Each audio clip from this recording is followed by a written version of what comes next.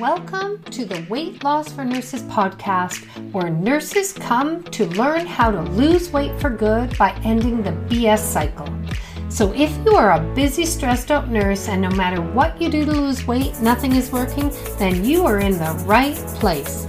Each week I will show you how I lost 100 pounds, but more importantly, I will show you how you can be able to enjoy your job and your life. So let's get started. Welcome. So excited to have you back, and welcome if you're new. I'm Karen Shable, and I help end the emotional eating, the overeating, the binge eating, because that's what's causing, your pain and your struggle. I know I've been there, and I've seen my clients, when we do the work that I do in my program, they meet their new exciting life. Like they really see life can be what they've always dreamed it of.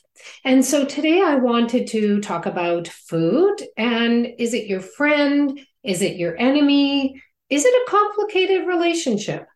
And why I wanted to talk about this is because I've seen, and I hear, and I even say it, I'll help you develop, I'll help you get a healthy relationship with food. And I know back when I was struggling, I didn't really understand what that was. Like I thought I knew. I thought it was, I just have to know what to eat and how much to eat, like what the diets tell me.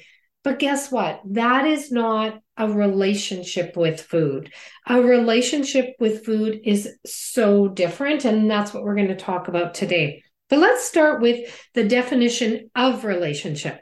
So a relationship is an emotional or other close connection between people. And the thing is, we have relationships with people, but we also have our relationship with food, right? So food relationships are our connection and relationship with food. And I think that one, we don't really pay attention to our relationship with food. But I think it is probably the most important one, because if you are struggling, think about if you are struggling, how does it affect every aspect of your life? I have seen it. I've been there, done that. It led to my depression, my anxiety, my not being present in my relationships with my partner, with my kids. It affected my job, because it was constantly such a negative relationship that it bled into everything. And that's why I really wanted to talk about it today. So most of us, we're like, well, where did this come from? How do we have this unhealthy relationship? Because if you are struggling, it is unhealthy in one way or another. So our what happened is we have childhood experiences of food and eating, and that then shapes our adult food relationships and the way we think and feel about food, as well as diet culture. Like think about all the diets you've been on and all their rules. And those rules, I pause because I'm like, oh my goodness, my brain just goes over all the diet rules. Those diet rules are what is setting up your unhealthy relationship. You're thinking you have to go that way. You have to follow those rules, and then you'll have success in, losing the weight or feeling better or having control over the food. But it doesn't work that way. What we need to do is I want you to find out, what relationship do you want with food, not what somebody else tells you it should be. Think about it. In your relationship with your partners and your friends, if somebody told you this is the way the relationship would be and it doesn't feel good to you, doesn't work for you, what do? I hope you don't follow that, and I hope you figure out, do I want this relationship? How can I change it to make it better? Or maybe it's so negative that it's time to move on and let it go. That's some of the things that really are very similar between relationships with people and relationships with food. So let's go over, bad relationships. This is, again, looking at what the diet culture has sort of shown us what healthy was. it's easy to feel as though you're just, practicing discipline and because, that diet, remember we were talking about these diet rules, and I want to get a little more into that, right? It's common to feel, that practicing discipline and feeling like restricting the food is what we want because you've been led to believe that's what you want so you can get the success that's your goal. But diet culture, really celebrates restriction. They call it, if you can restrict and deprive, like follow that diet, like you are strong, you got that willpower. And even though you've been told that over and over and over again, because I know you've done diet after diet after diet and they're not working for you, then, they're telling you that that's the healthy way to live. But like I said, they're not working for you. Is that the healthy way to live? Is that sustainable? Is that what you really want? Does it feel good? Does the relationship with food feel good when you're following those diet rules? And I'm guaranteeing you, they probably are not if you're listening in, like I said. So let's get into some signs that your relationship with food isn't actually serving you in a positive way. You notice that you're constantly thinking about food all the time. Like you've got that food chatter. It takes up so much mental energy. Like, how draining is that? Like, if you had a friend that was so, like, especially it's so much negative, right? You shouldn't have had that. You should have this. You shouldn't do that. Like, it's so in the negative connotation, it feels really draining. It doesn't feel good. Also, are you thinking about foods as good or bad foods? Like, are you restricting the bad foods? Because I know if you are, I'm sure you are if you're following a diet, because that's what diets do. They tell you in order to get to where you want to go, you cannot have chocolate, you can't have ice cream, you can't have chips, you can't have cookies. Like they tell you those are bad foods, right? And then what does that lead you to? Then you're that all or nothing. You're all on that diet, but your brain is telling you why you want it, you want it, you want it. And then you end up binging on it, losing control on it. Do you have rigid food rules? Like there's no flexibility. Like that's what I mean about the all or nothing, right? Does what you eat influence how you feel about yourself? Like you're guilty if you eat that chocolate bar. You feel physically hungry, but yet you don't allow yourself to eat because you're restricting how much you can eat. It's that really relying on the counting of the calories.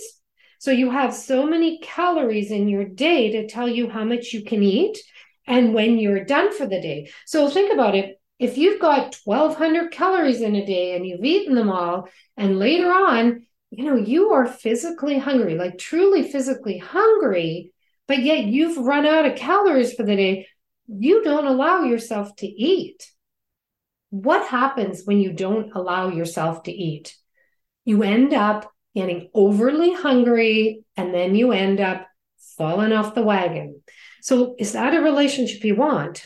You feel like immense stress and anxiety when eating out with others because you're worrying what they think of your food choices, like that judgment, the judgment in your food choices, food, good or bad, and people, what are they thinking? You're trying to eat perfectly. So that's, I was talking a bit about it up above, is there's no such thing as perfect, but here you are eating perfect. Remember, I know about me, I perfectly follow that diet. But guess what? How is the relationship with your food when you're not eating perfectly? What do you do? What does the food do to you if you don't eat perfectly? Probably sends you eating even more of it. Do you sneak food? Deception. Like I know that was a big one for me. I would hide food, and when everybody went to bed, I'd pull it out and eat it, and then I'd hide the wrappers in the garbage can, or in the kitchen, the kids are at the table, or I'm even my husband, and here I am in the kitchen preparing, but yet I'm turning my back to them and I'm gobbling down this food in the back of my mind, thinking, oh, they're not seeing me. How does that make you feel? doing that, right? And then, it's that showing up. The food, is it allowed to be there? Is it not allowed to be there? Does it come for you in a sense that, how do I explain that one? The food, you can allow it to be there, and when it's there and it's the bad, wrong foods, and then you are like so hard on yourself. Why are you here? Or, you don't have it. I know this is sort of convoluted, but it's that if your friend doesn't show up, if the food doesn't show up, and then you are like really craving it, it has so control over you. Like, that's a big thing. So let's talk about, what does a healthy relationship with food look like? It is like really about honoring yourself. Like, I think that's the biggest one. And I think, like I said before, we have our relationships with everybody else, or the people in our life, but food is something that's so important. The relationship with food is so important. So really honoring that relationship with it, that it's okay to have the food in your life. No, it doesn't matter what food it is. Honoring that it's there instead of making it the enemy, because it's not the enemy. The chocolate isn't the enemy. The donuts aren't the enemy. Like, all of that isn't. It's just there. Honor that it's there. And, like any relationship, we have to really like put attention into it and time into it and tend to it, right? It takes effort. And I think that's one of the things we don't want to focus on, is we think it shouldn't take effort and shouldn't take work, but it does. Every relationship that is good, that are healthy, all relationships that are healthy, you put time and energy into. So this is the same with food. So what does a healthy relationship with food look like? You're giving up the need to eat perfectly, because there's no such thing as perfect. It's just, you are doing what you're doing, and it's okay if you had a little extra, and it's learning and growing from having it. If you were telling yourself you didn't have, I wasn't going to have it, but I had it. How do I learn and grow from not eating perfectly? It means being flexible, and it doesn't mean that, they're so rigid. Like, there's no rigid rules, right? Like, it goes back to perfect. There's no perfect, there's no rigid rules. It's flexible, and you don't feel guilty and shameful around your food choices. It's trusting and honoring your needs around hunger and fullness, and eating, like really honoring your body when it says, hey, you're truly physically hungry, you need to eat. And then stopping when comfortable, like really honoring that relationship. That no foods are off limit. There's no such thing as a bad food. And a bad food, the only bad food is a food you don't enjoy. Stop seeing food as dangerous or risky to eat. Like, how many times have we done that? Like, we're afraid to have it for fear what might happen. Like, do you imagine living around that feeling inside of you? It doesn't feel good, and it never ends in the way you want it. But like I said at the very beginning, the most important one is stopping what's going on in your brain on how you see it, like how you view the food as your enemy, and instead see food as, it's there to fuel you, it's there to keep you alive. And then, like, really being kind and compassionate to yourself. I know in my relationships, I want to feel loved. I want to feel cared for. I want to feel connection. So how can you have a connection, have compassion with yourself and with the food? Like, that's where it needs to go. So I know this is a lot, and I know you're going to go, okay, what next? What do I do next? Well, what you need to do next is just pick one thing off that list of, one thing that's unhealthy in that relationship you have with food. And in my program, there's a lot of things that we help you with to help you get that relationship, that healthy relationship. But one of the things I'm going to give you right now is really, I think for me, the biggest one to start with is stop telling yourself that there's bad foods. Like really just no, there is no such thing as a bad food, because if you do, remember, it just sends you eating more of it. So instead, really just start practicing having those foods and paying attention to your mind and what your mind is telling you. And then telling your brain, yeah, of course, I've always thought that way about that food, but guess what? It isn't bad. I can have it. And when I have it, I'm going to enjoy it. And that's the other thing. One more tip is when we think it's bad, do you really, when you sit and eat it, do you actually enjoy it? I know for me, I don't even think I taste it because I've got so much guilt and shame going on. All my brain energy is up here in my brain thinking of why I shouldn't eat it. I'm not paying attention to how it actually tastes. So have it. And you might not even like it. That's one of the things that I found when I stopped telling myself foods are bad and started eating them. Then I started realizing, actually, I don't want them in the first place. So if this is helpful to you, please leave a review, because that's how I get out there and help other nurses, other women. And that's my passion, is helping end this struggle, because it absolutely is doable. And if this is something, if you've got that long list and you resonated with everyone on that list and you're overwhelmed and you don't know what to do, please reach out to me. I'm here for you.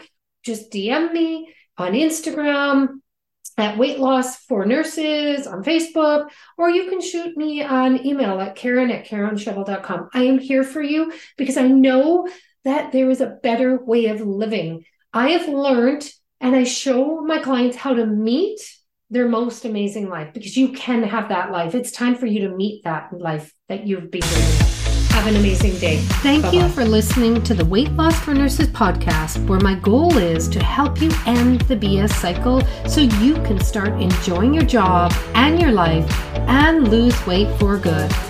To learn more about working closely with me, please visit me at KarenShovel.com, and I'll see you next week.